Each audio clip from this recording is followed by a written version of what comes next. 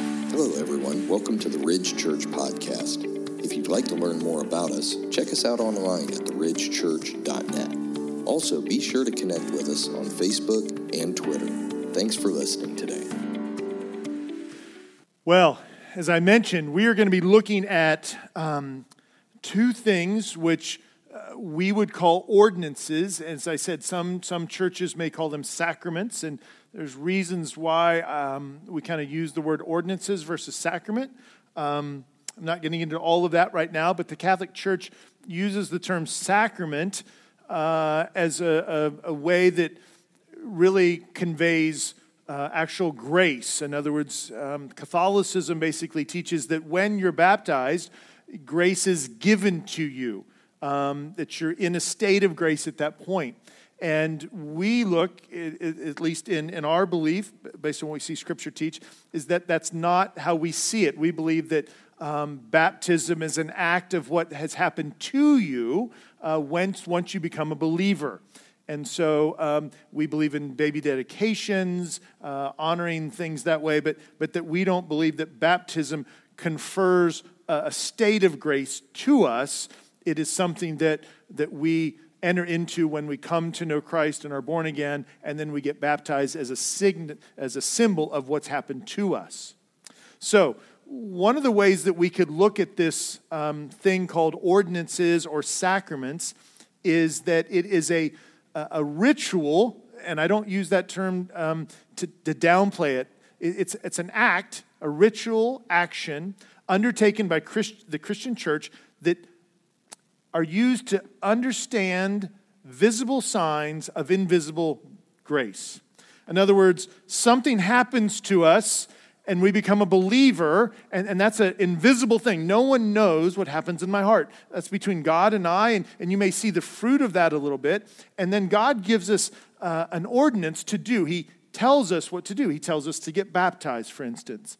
That's the visible sign of the invisible thing that's happened in me. And so that's what we're going to look at today. We're going to look at those two things of baptism, communion. Now, we'll tell you right now that sometimes you're going to hear me probably use the word communion. Sometimes I'm going to say the Lord's Supper. Those are interchangeable. Communion has been used over the years because it's a word that talks about community and fellowship, koinonia, a deep fellowship with one another. The Lord's Supper was used very early on because many of the early church, they actually had a meal before they would celebrate it. It was kind of a picture of the Passover because they would have a Seder meal when they would celebrate Passover. And so in the early church, many of them would have a meal, a fellowship meal, and then they would celebrate at the end of that meal the communion. And so most people don't do that anymore. Most churches don't do that anymore. We just celebrate communion in our services. And so you're going to hear those words interchangeable a little bit. All right, a couple things about these two ordinances that we're going to talk about. And first of all, why are we going to talk about them? Because these are beautiful gifts that God has given the church. And we want to make sure that we understand what they are, we understand the purpose of them, we understand the reverence that we should have for them, and the significance, I think, that they can play in the lives of believers and the life of the church. So what are some things that are common about these two things, baptism and the Lord's Supper or communion? The two things that I think are common about them is that they both point to Christ's death and resurrection. So when we put someone under the water, and we're going to talk about this a little bit more in detail, but when we put someone under the water, it signifies that there's a death. And that when we bring someone up out of the water, because we baptize by immersion, it's the significance of being raised from the dead. Thus, the death and resurrection. When we think about communion, not all of us think about it that same way, but when we think about taking of the bread and the juice, sometimes they use wine or grape juice, signifies the blood. What are we saying is that there's been a death. A body's been broken and blood has been shed and there's been a death. And so we get the death piece in communion. Sometimes we don't get the resurrection. But we'll see here in a little bit that several of the passages that talks about this, and even Jesus mentions it when he shares it with them, is that he says, I will not drink of this new wine until my time in the kingdom. And so really what he's referring to is here, it says his second coming, when the church, he will unite the church, he will pull the church into heaven, and that there'll be this great marriage banquet, and that is a picture of the resurrection and ultimately eternity. And so we're gonna take a look at those things. And so that's one thing that both of these have in common. They both also remind us, obviously, in that picture of the resurrection, of a hope that we have in Christ. In other words, that yes, we're sinful, we will die, but we will be resurrected with Christ. Yes, Jesus is dead, and we're going to have the breaking of the bread, and he's shedding his blood, but he didn't stay dead, and he promises that we will be part of the bride in heaven. So there's these two things that are happening. There's this understanding of what happened in the death, but there's also this picture of the resurrection. So that being said, I want to kind of sum it up here for you as we start with a big idea. God instituted baptism and communion as a physical reminder of his unfathomable grace. Let me read that again. God decided in his plan before time to give his church these physical things, institute these physical things, baptism, communion, as reminders to us of his grace. And I just put in unfathomable. I could put amazing, I could put loving, but unfathomable grace, because I think it's unfathomable that God would come and die for us, his creation. And so if God has given us these things, he's given them to the church, and I would argue that these are the two primary things that he's given to his church that are a physical act. Yes, we can worship, that's very important. We confess our sins, but these are you could call them rituals. These are acts. These are things that we do. And one of the things that's important to recognize about these things is that these are things that I don't perform per se. The priesthood or the pastoral or leadership does. You participate in these things. Every member of the church that's a true born-again believer should get baptized. Every member of the church that's a born-again believer in its confession and regenerated in their heart should share and come to the Lord's table and partake. There's no favoritism here. There's no special thing for the pastor or anything like this. This is for the body of Christ. And God has given it to us for many good reasons. And we're going to take a look at a couple of those. The next thing that I want to share about both of these things, though, that I think is another thing that's important to recognize, is that they are both public demonstrations of a person's full dependence upon Christ. They're both public, right? These are not things we do in secret. I know some people, and I love you if you're one of these people, well, can I get baptized like on a Tuesday night with my life group?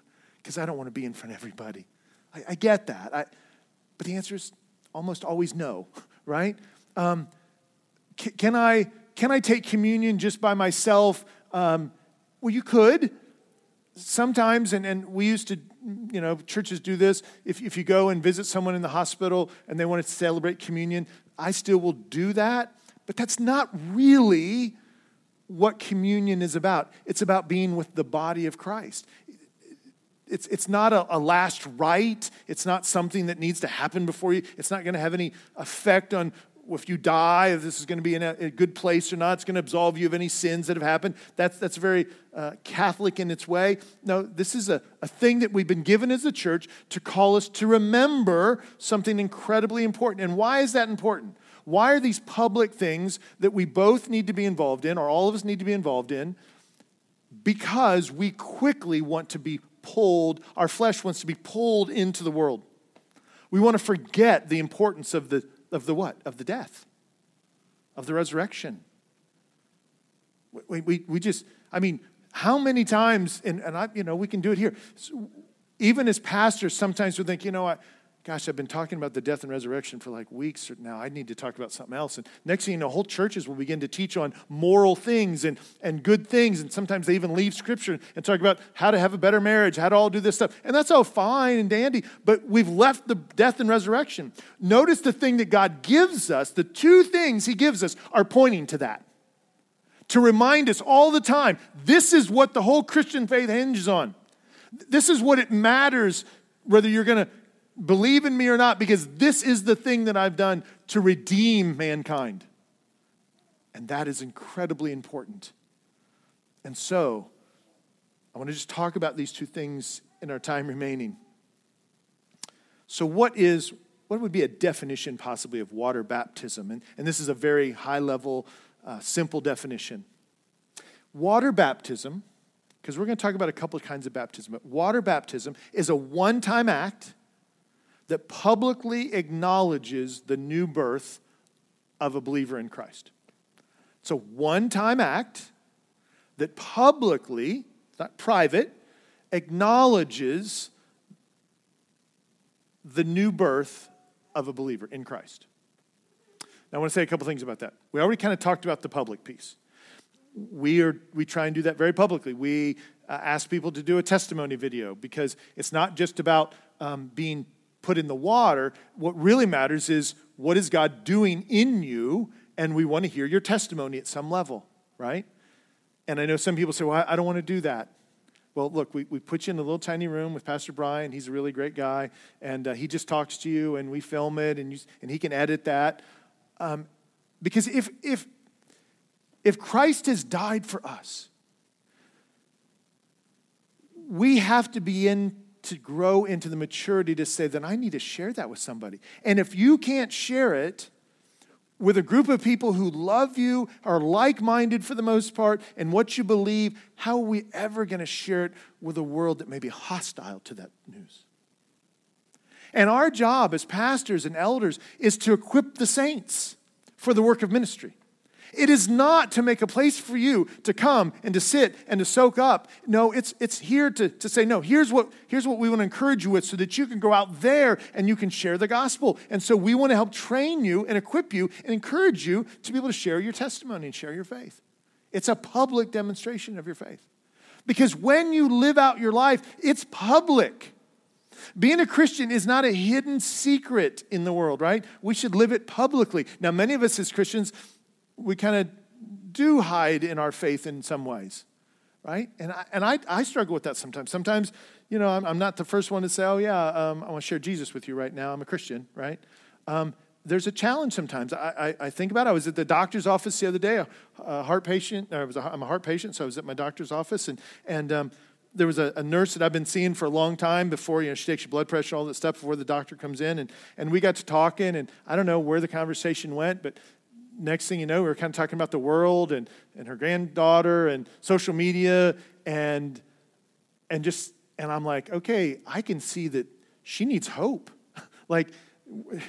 And so I began to just talk to her about the gospel. And I felt a little like I'm talking about Jesus with her, right? And you know what was so cool when I got done? She says, I always look forward when you come in. She says, you're always so encouraged. I said, it's not me, it's the hope we have in Christ, right? But even for me, that's a challenge sometimes. I've thought about sharing it with my family doctor. I've tried to rehearse it in my head. You want to rehearse it in your head a little bit. And he's a great guy. I've been seeing him for 30 years.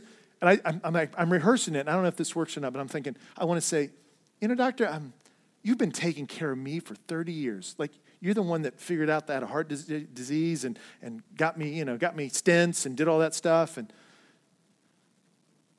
I think I need to help. I want to talk to you about something. Where are you going to spend eternity? Do you have a relationship with Christ? I mean, you're my doctor, and I want to help you, right? Now, I don't know if I'll do that because I got a doctor's appointment coming up here real soon. In fact, it's this month. So be praying for me that God will give me an opening to be able to share the gospel with him, right? And maybe he's a believer. I don't know. He's never acknowledged that. He's never said that, but I've never asked. So it's a public thing. It's a one-time public thing. And so when I say it's a one-time thing, I just want to share a little bit about this.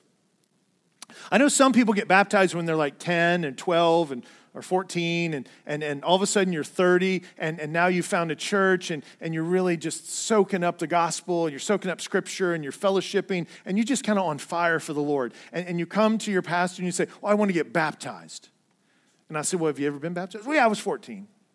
I said, well, okay, why do you want to get rebaptized? Well, I just really, I know more now. I'm like, okay. Well, in 10 years, you're going to know more, I hope. You're going to want to baptize again?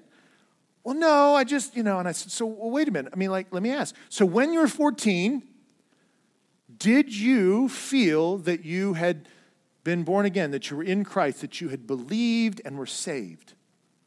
Well, yeah. I said, then you don't need to get rebaptized. And people have a hard time with that because they're so excited. They want to show a demonstration of their love for the Lord, and they want to do it again because they know more. They're there now. And I'm saying, no. Now, if you tell me that you were 10 and you just did it because your brother Johnny got baptized and your mom and dad were pressuring you and you had no idea what the heck you were doing, and now you've come to know Christ, absolutely, we will baptize you. But if you were 10 or 12 years old and you really know in your heart that you had given your life to Christ, you just didn't understand all the depths of the scripture and the gospel, and heck, nobody does, then no need to get rebaptized. And we walk through a lot of that with a lot of people because that's what they want. They want to be able to do that. So, why do we get baptized? You ever think about that? Why do we do that? Why is this sacrament, why is this ordinance, this ritual, whatever you call it, why do we do it? Because Jesus commands it. It's that simple. We can go all through Scripture in the book of Acts, and we can see all sorts of places where people get baptized. They come to know Christ. They get baptized. Obviously, Paul gets baptized after he comes to know Christ, and by Ananias and that whole situation there. So there's all these pictures of it, and we could say, oh, that's good. But where does all that originate? It originates because Jesus commands it. Now, I will tell you that there is history all the way back in the Old Testament of pictures of it in ceremonial washings. The priest would wash and symbolically kind of cleanse themselves before they would go into the tabernacle. And that was all a picture, and God was trying to teach the priest and teach mankind that you are sinful. It's not baptism the way we see it today, but it was a picture that we needed to be cleansed. Baptism is a picture that we've been cleansed by Christ, by accepting and walking in faith in Him.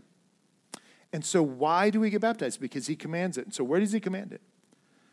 The Great Commission. Matthew 28, 19 and 20.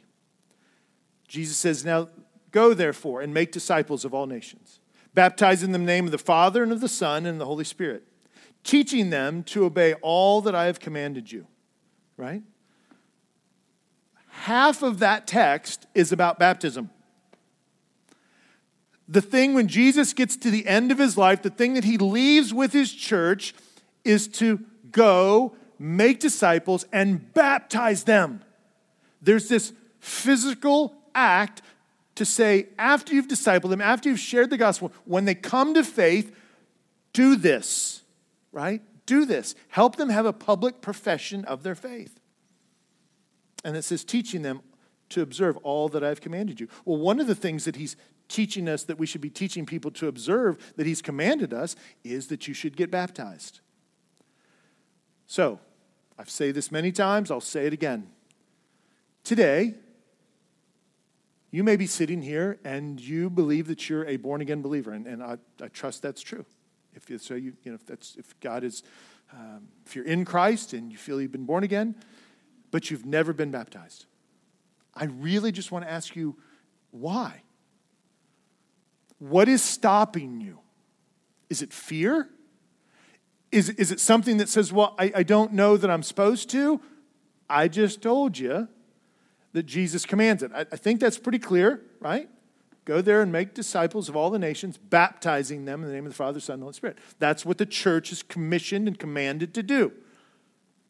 And as a believer, that's what you're to do. In fact, we can go through the book of Acts, we can see multiple places where that's exactly what Peter, what Paul tells new believers. you should get baptized. We think about the story of Philip with the eunuch, right? He's reading Isaiah, talks to Philip, he comes to know Christ, he believes, and he sees some water, and he says, well, why shouldn't I get baptized? And Philip says, absolutely, you should, right now. And he goes and he gets baptized, right?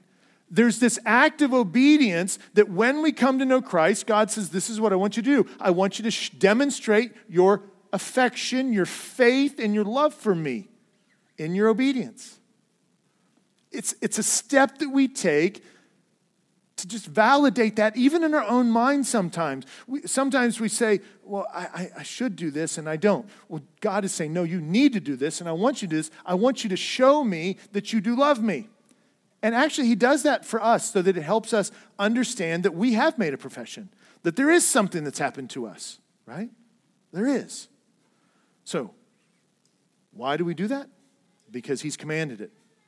Now, what must take place before we get baptized? Right? I had everybody that wants to get baptized, we sit down with them, we talk to them. Had a guy come up to me after first service, and he was very gracious. And I've been wondering what's going on, and he's been coming for a long time. He's told me he loves the Lord. I've talked to him a couple times, but he's never got baptized. And he came to me and he said, okay, that was the best informational service I've ever heard on those two things, and I'm ready. And he says, what's next? What do I need to do? Where do I need to be? And that's a great question. I said, well, we need to sit down and talk. That's what we do with everybody. Because why? Because we want to make sure that you understand the gospel and that we believe that you have been truly born again, that you're truly regenerate. And so what must take place before somebody gets water baptized? Well, in our text today, in Acts chapter 2, verse 38 through 41, what does Peter say? It says, and Peter said to them, repent and be baptized, every one of you, in the name of Jesus Christ for the forgiveness of your sins, and you receive the gift of the Holy Spirit. All right, so I want to break that down a little bit. What is he saying here? He says, okay, repent. What does that mean? It means turn away from your sinful life. So when we come to Christ, we have to say, okay, am I going to give up my life, my fleshly desires, and follow Christ? Okay, that means I'm going to turn and I'm going to repent from my life. Now, the only way that we can truly do that is if we become born again. If Christ comes and has the Holy Spirit within us and we become a new creation in Christ and we turn, our heart changes, right? God does that. He makes us alive with him. And so this idea, repent, and then what? This idea of believing. Repent means that I need to believe. Because I'm going to repent. I got to believe in what I'm going to do. I'm going to follow Jesus. I need to believe that he really died and rose from the dead and that he really can save me of my sins, that he really is God. I need to believe all that. And not only do I need to believe it, I need to trust it. Believing it intellectually is not enough. I say that all the time. I need to trust it. And so I turn from my sin. I believe. Once that happens, what then was to do? And be baptized. It's the immediate thing. Every one of you, not some of you, not only males, not only children, every one of you, when you repent and believe and put your hope in Christ, you should get baptized. And here he's talking about water baptism. Okay? And it goes on there and it says, and you will receive the gift of the Holy Spirit. Now, the gift of the Holy Spirit does not come when you get baptized. The gift of the Holy Spirit comes when you repent and believe. The Holy Spirit comes and takes residence in your life and you're sealed with the Holy Spirit. Right? Just get it in the order. And then he goes on, he says, for the promise is for you and for your children and for all those who are far off. So this is a promise that's been made available. The gospel's been made available. There's a promise of salvation for those that will repent and believe, right? For you and for your children and for those who are far off. Who are the ones that are far off? That's us. That's right. Like anybody that's past that is far off. We're 2,000 years later. That's us. Everyone whom the Lord God calls to himself. And with many other words, he bore witness and continued to exhort them, saying, save yourselves from this crooked generation. Now, is he only talking about that generation? No, every generation has been crooked, right? Our generation, if you haven't noticed, is crooked, right? So save yourselves from this crooked generation. That applies to every generation. So those who received the word, heard the word, believed, right? Were transformed by it, were baptized. There it is again. They received it, they believed it, and they were baptized. It wasn't, well, some people were, some people weren't. No, if you received the word and you believed, you were baptized. And there were added that day about 3,000 souls. 3,000 some souls were baptized and became part of the church. So, what must you do before you get baptized? You must repent and believe. So, I want to give you just a few things, 3 particular things, that when we get baptized, that we're acknowledging or saying, okay? So when someone gets baptized, they are first acknowledging their sinfulness and their need of redemption. So when someone comes and says, I want to get baptized, first thing I'll talk to them about is, where are you at in your understanding of the Lord? Do you think you'll go to heaven when you die? Do you believe in God? And one of the things that we're looking for is, do they realize they're a sinner? Do they admit they're a sinner? Because they don't need a Savior until they understand that they're a sinner. They don't see their need for a Savior until they clearly understand that they're a sinner. And so one of the things that when we're saying we're baptizing, we're going to baptize, what do? We put them under the water. What did I say earlier? You're recognizing that there's an old man, old person, a hard heart, symbolically in us that needs to die. Needs to die. And so when we put you under the water, we are saying, the old man or the old woman, I'm putting to death. I don't want to be that person anymore. I'm not going to be perfect, but I am saying that because Christ is in me, I don't want to live that way any longer. And we show a need of a redemption. So someone who comes and they want to get baptized, they're admitting that they're a sinful person, that they're a sinful heart, and they've come to Christ and they need redemption, and redemption's found in Christ. And by then, we want to say, well, have you believed? Yes. Are you in Christ? Yes, I am. Okay. And I'll talk to them about multiple things, or Pastor Brian will talk to them about multiple things about their walk, and then we can say, okay, you're ready.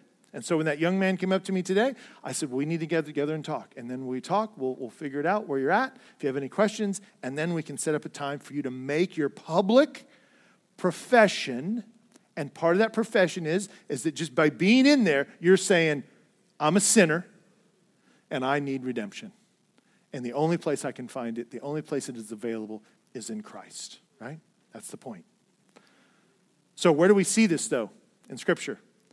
Because the Apostle John understands that we struggle with this. And so in 1 John chapter 1, verse 8 and 9, John says this. He says, if we say we have no sin, we deceive ourselves and the truth is not in us. We have to come and say, no, we're needy. We're sinful.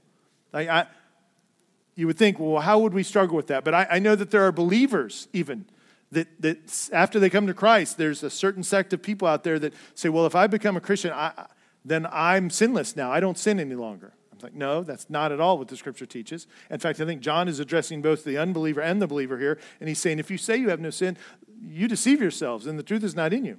He says, however, if we confess our sins, he is faithful and just to forgive us our sins, and I love this, and purify us from all unrighteousness. What does that mean? Is if you come to Christ, there's no spot in your life, there's no sin in your life, no place in your heart, anywhere in your mind, that Christ doesn't take care of, that he doesn't atone for, that he doesn't take the penalty for.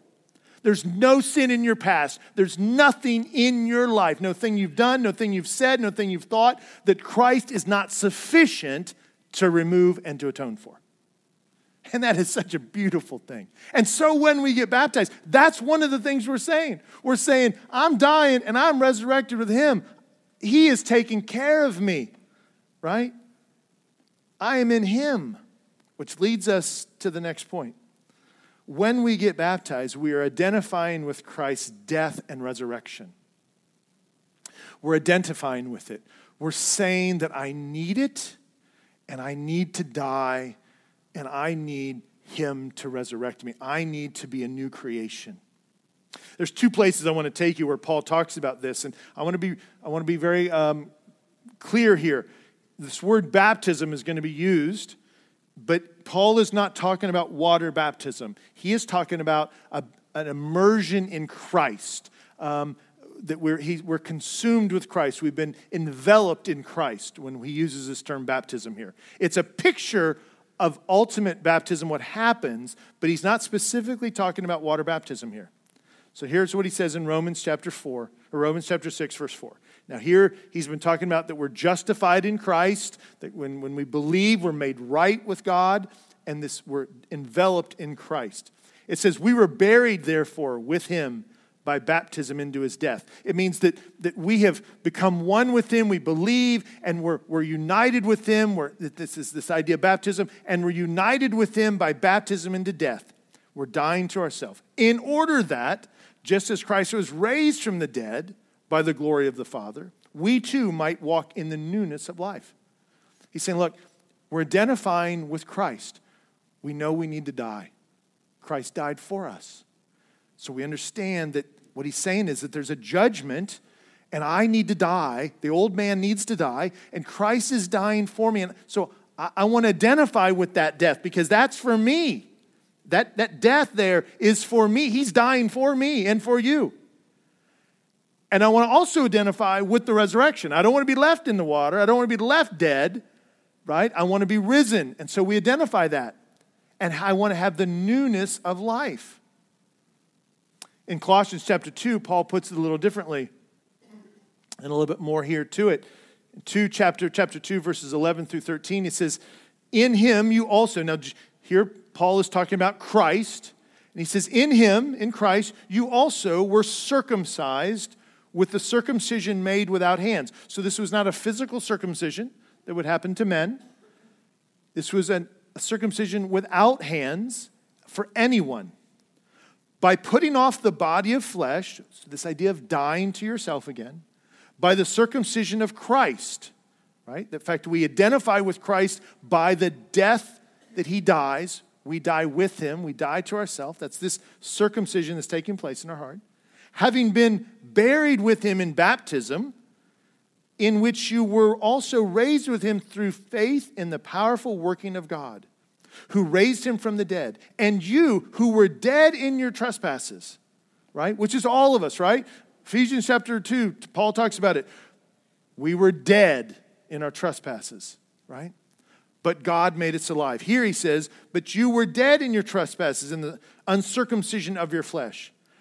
God made alive together with him, having forgiven all of our trespasses. God makes us alive. He forgives us. And so when we get baptized by water, we're saying that is what's happened to me spiritually. In my heart, I have associated with Christ. I recognize that he's died for me. I've been baptized in the death of him, and I've been raised with him in the resurrection. I will be at the last days. I've associated with him. I've identified with Christ. And thus, when I get water baptized, I'm just acknowledging the thing that has happened in me that God has done. He has made me alive. Third thing we see that when someone gets baptized, they become members of God's church. They become members of God's church. So you get baptized, especially, and not so much anymore, and I hate to say this, in the early church, you became a believer, you got baptized, and you were in the church. You were part of the body of Christ. You were part of the fellowship. They broke bread together. They ate together. They admonished each other. They encouraged each other. They prayed for each other. They laid hands on each other. They prayed for each other. All those things. Today, the church, many in the church in the United States, many people don't get baptized. People do get baptized, but they really don't become part of the church. Now, in the Big C church, yes, we are becoming a member of the body of Christ by acknowledging our faith. But the challenge to that is that we should be becoming an intimate part of the body. And that's why, and I know not everybody sees it this way, that's why we believe membership is important. Because when you say, I want to be part of the body of Christ, what does it mean to be part of the fellowship? It means that you're part of the family. It means that when you're struggling, there's going to be family members that help you out. When you're in sin, people are going to be there to help you. People are going to be there to admonish you and love you. People are going to be there to pray for you and to do all those things. So much in the Christian church anymore, we don't want to have anybody in our life. We want to come from our home. We want to come to church on Sunday morning. We want to have a service. We want to enjoy great music, have some Italian coffee. We want to do those things, and we don't want anybody to know about what's going on in our life, and we want to go. And so we want to get baptized because, well, that's what it says, but I really don't want to join the family. I just really want to get baptized because that's what he said. You're missing the point. The point is that we become part of the family in a very intimate way, and now we walk with each other. And is that simple? No, it is not simple. Is that hard? Yes, it's hard. I can tell you this week, multiple stories, last 2 weeks, that we've been walking through some very difficult circumstances with people. Relational issues, divorce issues, sin issues, anxiety issues. Multiple people. But praise God, they're talking about those things. We are partnering and walking with them through those things. They're not alone. Why? Because they are baptized believers. They're members in the church. They've said, hold us accountable. We want the fellowship. We're here to serve them. Pastor Brian and the elders and I are here to equip you, the saints, to minister to each other. You're to do that. Look, as the church grows, 4 of us, 5 of us, whatever you want to say, can't do all of that. You're to come alongside each other and minister to each other. You're to be involved in each other's life. And so when someone comes forward and gets baptized and they say, I'm a believer now, I'm part of the family, okay, are you welcoming them in? Are you getting to know them? Are you accepting them? Are you coming alongside of them? That doesn't mean that everybody's going to be best friends with everybody. That's not what I'm saying. But the church has been established for that purpose, one of many purposes, but that is a very big purpose. And much of our individualism in the United States just repels that. One, because I think we can be in our sin and we don't have to be sanctified, we don't have to grow in Christ because no one knows what's going on in my life. And I can just stay the way I am. No one's challenging me. I don't have to, I go on Sunday, I raise my hands a little bit. Ooh, Jesus, good, right? And then you walk out and you do your own thing. You get baptized, and you're in the family. It's like having a child, Mr. and Mrs. Smith, we're not being recorded, so I could say it, but Mr. and Mrs. Smith, just so I keep on track, when they have this baby, that baby's part of that family, right? They're going to take care of that baby. That baby's going to interact with the children. There's going to be accountability there. There's going to be things. When you get born again and you get baptized, you become part of the church family. That's the picture. Now, if you want to move from this church family to another church family, that's fine, but then become part of that family. Let them adopt you, whatever, right? But you have to be healthy. That's what God wants for the church and for you. That's how he structured it. Okay, you want lunch. I got to keep going.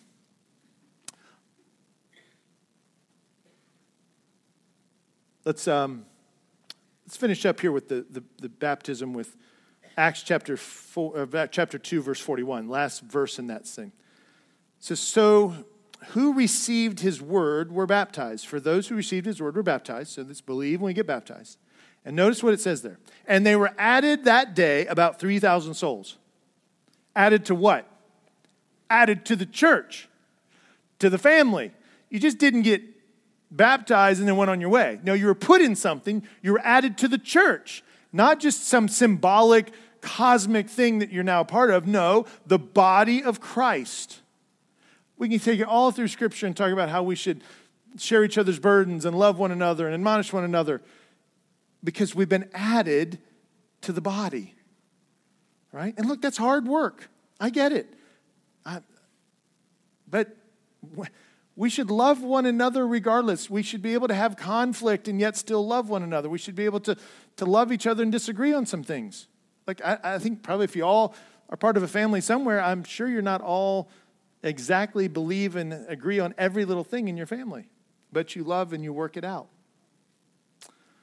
Christ is what bonds us. All right. That's baptism. Let's look at communion real quick. Communion. Let's just dive into the text this morning that we had, 1 Corinthians 11, verses 24 through 25. Paul here, to set this up a little bit, he's writing to the Corinthian church. This is the first time here in, this is probably around 50 A.D., that we see communion or the Lord's Supper being celebrated in the church. We always see in the Gospels where the Gospels are talking about what happened on that night at the Passover before he was killed. But here is a picture of where communion is really taking place in the church, the new early Testament first church, right?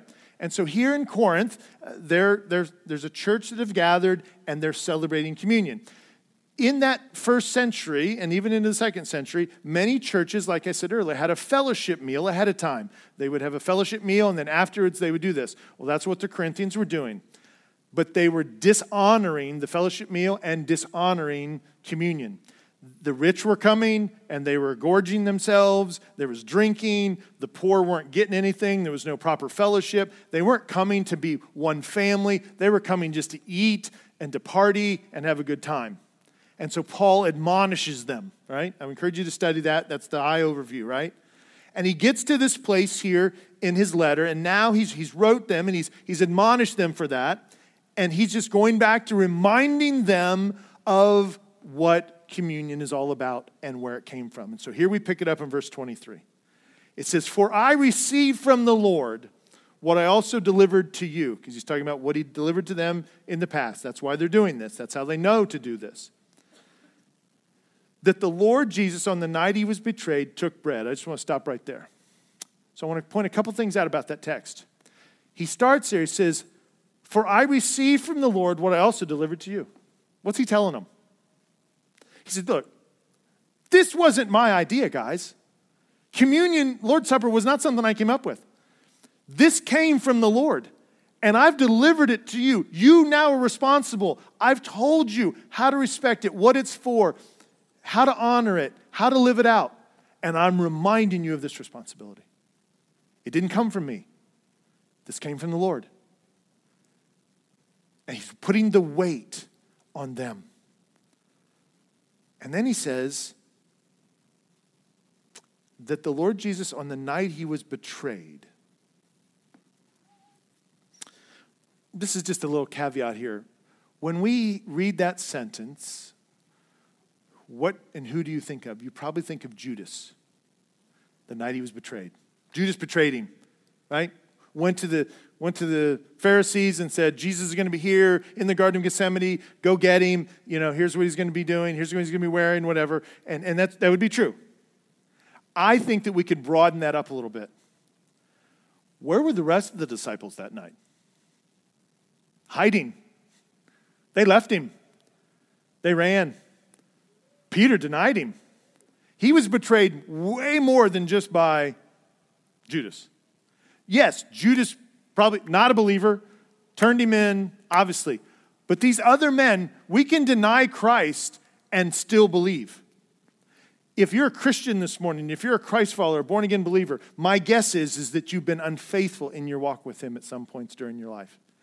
Probably today, probably tomorrow, at some points. There's selfishness, there's greed, there's sin, there's lust, there's whatever, right? So we're all unfaithful. And what's my point here? Is that when we come to communion, one of the things, and this wasn't one of my main points, but one of the things that when we come to communion, one of the things I think it's important for us to realize about ourselves again, once again in baptism, we come realizing that we're a sinner.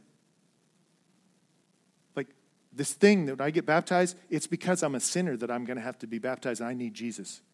When I come to celebrate the Lord's Supper, before I partake of this bread and this juice and I observe this thing, the thing that I have to remember is that I am a sinner and only by God's grace has he allowed me to be a partake of him. And I have this.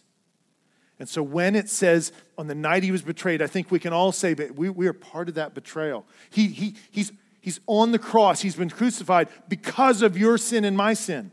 Because we have not been faithful, right? We've not been faithful. It goes on there in verse 24, and it says, and when he had given thanks, he broke it. Talking about the bread here. He's got one loaf of bread or one piece of bread. He's tearing. It's probably unleavened, so it's probably a round, flat type of piece of bread. He's tearing it, right?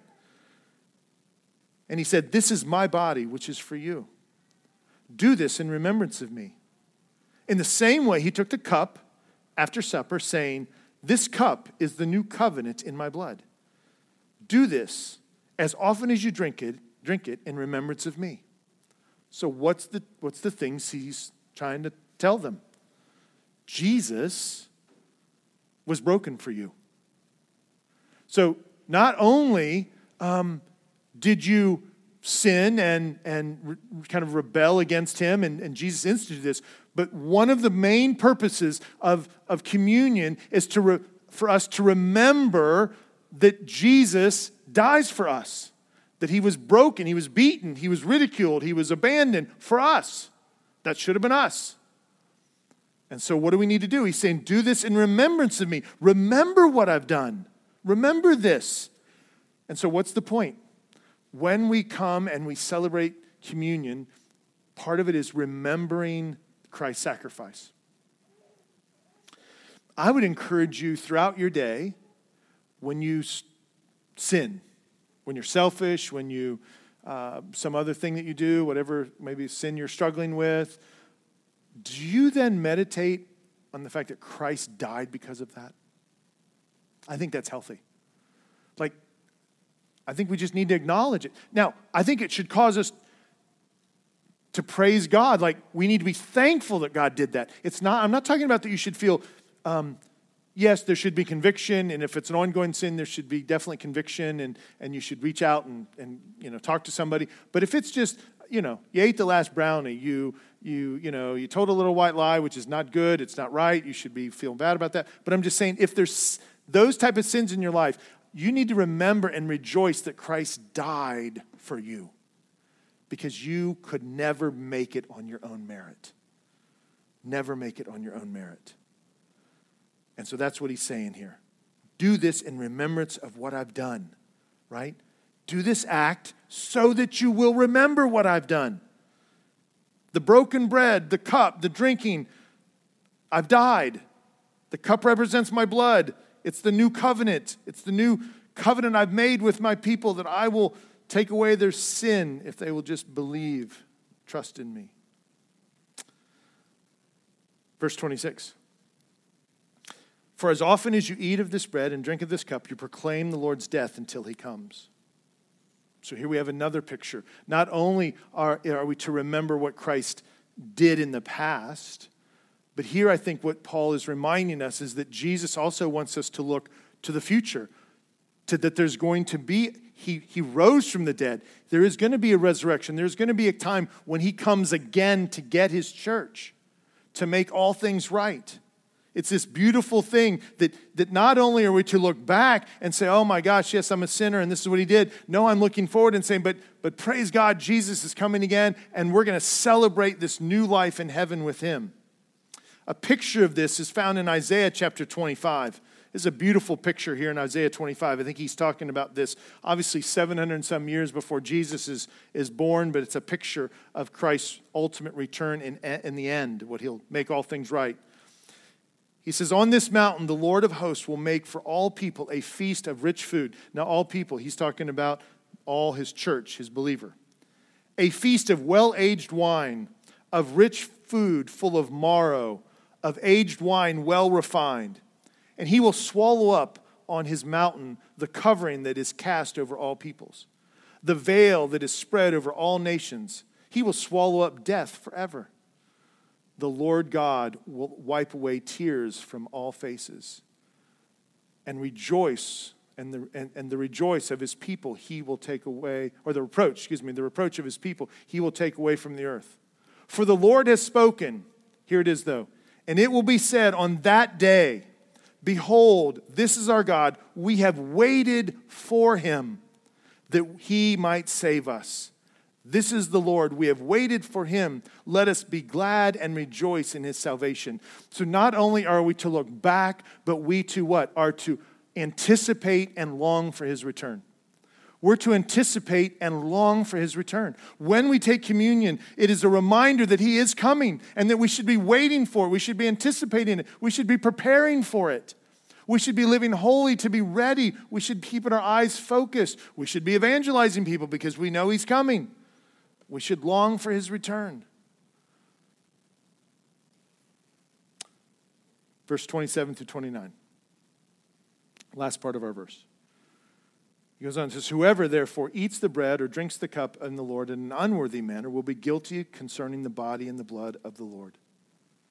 All right, so he's saying, look, now remember who he's talking to. He's talking to the church. He's talking to the Corinthians here who have been just partying and doing all the rebellious. They're just not doing it in a way that honors God. They're not honoring what God has established here in the Lord's Supper, right? And so he says, therefore, I've explained what this is and what we're supposed to do with it. It didn't come from me, right? It came from God. Therefore,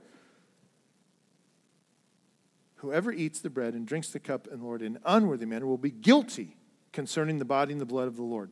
It's pretty heavy. He's chastising. He's reminding them this is not good. Let a person examine himself then, so that he eat the bread and drink of the cup. For anyone who eats and drinks without discerning the body eats and drinks judgment on himself. Now, I want to be clear about something. Paul is not saying that unless you're sinless, you can't take communion. Right? That's not what he's saying.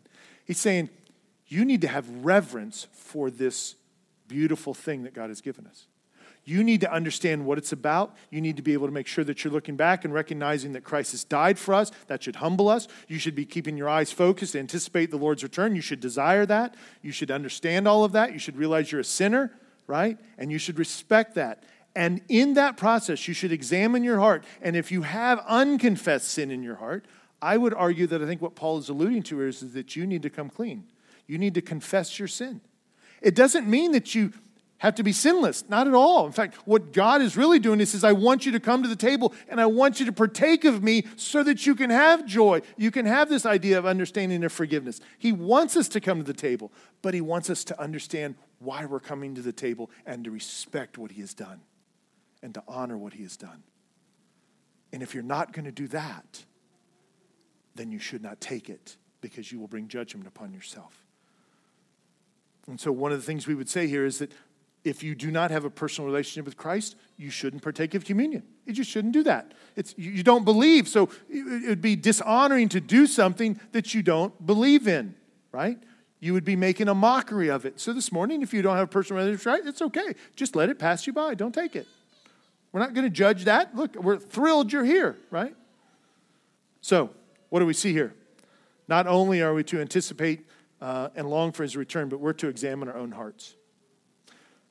So that being said, I'm going to ask some men, the men, to pass out the elements right now. And when you get them, you're going to get a little cracker and you're going to get a little thing of juice. I would just ask that you hold on to them. We're going to talk a little bit about that and pray before we take those together. But as they're doing that, I want to share one more thing that I think is important, and I've talked about a little bit. I want to just reiterate something about communion. God has created his church, Big C Church, but he also establishes shepherds and elders and pastors and teachers over flocks. He's made us a family, and I want to read this to you because I think this is important as we think about celebrating communion. This is not a lone act that we do by ourselves. This is something that unites us. Paul says in the earlier chapter in 1 Corinthians chapter 10, verse 16 and 17, he says, the cup of blessing that we bless, he was talking about this communion cup, is it not a participation in the blood of Christ? Now think about that word participation. Is it not a participation where we partner, we participate together? The bread that we break, is it not a participation in the body of Christ? Right? So we're participating in his death, in his body, in the work of Christ. And then here's where it goes. It says, because there is one bread. So what's he saying is that Jesus refers to himself in the Gospel of John as the what? The bread of life that comes down from heaven. He is the one bread, right? And he says, when he tears the loaf, he's saying, this is my body. He's sharing from one loaf. He's saying, this is for you, I'm for you, I'm for you, I'm for you, right? Because there is one bread, we who are many are one body. For we all partake of one bread. We all partake of Christ. And so we're one. This is the idea of communion. It is not something, once again, I'm not saying I wouldn't give it to somebody that was at home bound. I may do that.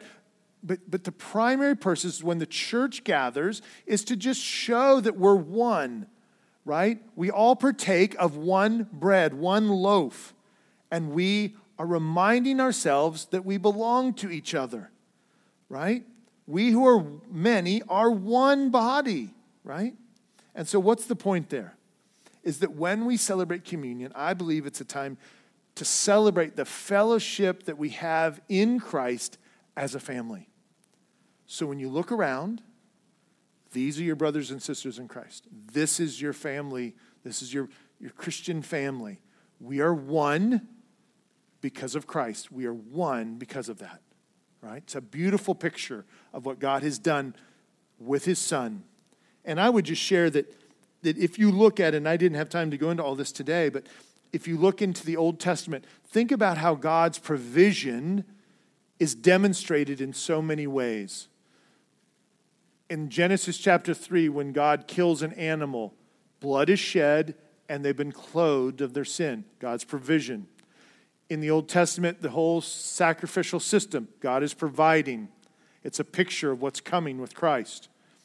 We move into when they get freed out of Egypt. A blood of a goat or a lamb is killed, right? And it's put on the doorpost, the lintels. And God saves them and protects them and watches over them, frees them from Egypt.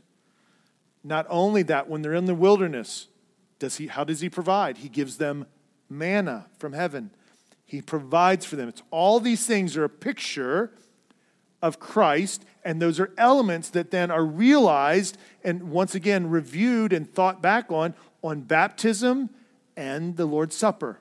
There's a consistent theme. I would even argue that the feeding of the 5,000 and the feeding of the 4,000 is pictures of Christ being sufficient for everyone. That he is the thing that feeds people ultimately. He is the thing that will be enough for everybody. And so when we come and we share in communion, that's what we want to remember, that he is sufficient, that we are sinful, he dies for us. We anticipate his return. We long for it. We understand that we're one fellowship and that we need to examine our hearts before we take it. And so I just want to give you just a couple moments to have some quiet time of prayer, and then we will celebrate and share communion together. Father, as we spend time this morning in prayer and reflection, Father, help us to acknowledge our desperate need of you. Father, we see these things in these ordinances of baptism and communion or the Lord's Supper. We see first and foremost that it points to that we are sinful, that we need a Savior. And it presents the hope in these things that we do that points to Christ. It's a picture of what Christ has done for us. And so, Lord, as we come to the table today, first of all, we come as a fellowship. We come as your church, as brothers and sisters in Christ. Lord, we ask that when we come, we will remember the past. We'll remember and never forget the brutal death that you died. But yet, Father, we will understand that it was a death that was necessary because of our sin. And then we will praise you for it. Father, it is the thing that is the cornerstone of our faith. If you have not died and rose from the dead, then we believe in vain. So, Father, not only help us to remember, Lord, but help us to anticipate and long for your return. We trust someday, Father, when you return, there will be a beautiful marriage banquet, and we will be present at that, and you will be, as you said in Scripture, you will not drink of this wine until you're in the new kingdom, Father. And so we thank you that we will be a part of that we will be a part of that celebration. We will be the bride that you have prepared for your Son, Lord. And so, Father, help us to examine ourselves this morning. Help us to do this in a way that honors you and glorifies you, that puts you first and foremost. Father, we thank you that you've made this possible for us. As we partake of it now, you tell us in the Gospel of Mark, chapter 14, verse 22, it says, while they were eating, Jesus took the bread and gave thanks and broke it and gave to his disciples, saying, take, this is my body. Take and eat. Father, as we get ready to take the cup, we realize that this symbolizes that you gave up your life, that you laid down your life in our place. A death that we should have been responsible for and given, but that by your great love and mercy, you've laid down your life for those that will come and believe and put their hope and trust in you. There's forgiveness and eternity promised. And so, Lord, as we share this cup, help us to remember the ultimate sacrifice that you made for us. Then he took the cup and gave thanks and offered it to them, and they all drank from it. This is my blood of the covenant, which is poured out for many. He said, I tell them the truth. I will not drink it again of the fruit of the vine until the day when I drink it anew in the kingdom of God. Take and drink. Father, I want to thank you for our time together today. Thank you for these beautiful ordinances that you've given us. I pray that as a church family that we will honor them, that we will respect them, that we will remember, that we will understand the significance of baptism and the profession of our faith. And Father, that when we come together regularly as a family and we partake of the Lord's Supper, Father, that we will remember that we are a fellowship, that we are a family, and that we are here for one another. Father, that we will honor you with how we seek out to live holy before you. Father, thank you for your church. Thank you for dying for it and establishing it. May we honor you in all these things.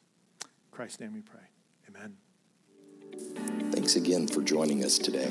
If you have questions about this message or about the Ridge Church, you can contact us at info@theridgechurch.net. Have a blessed day.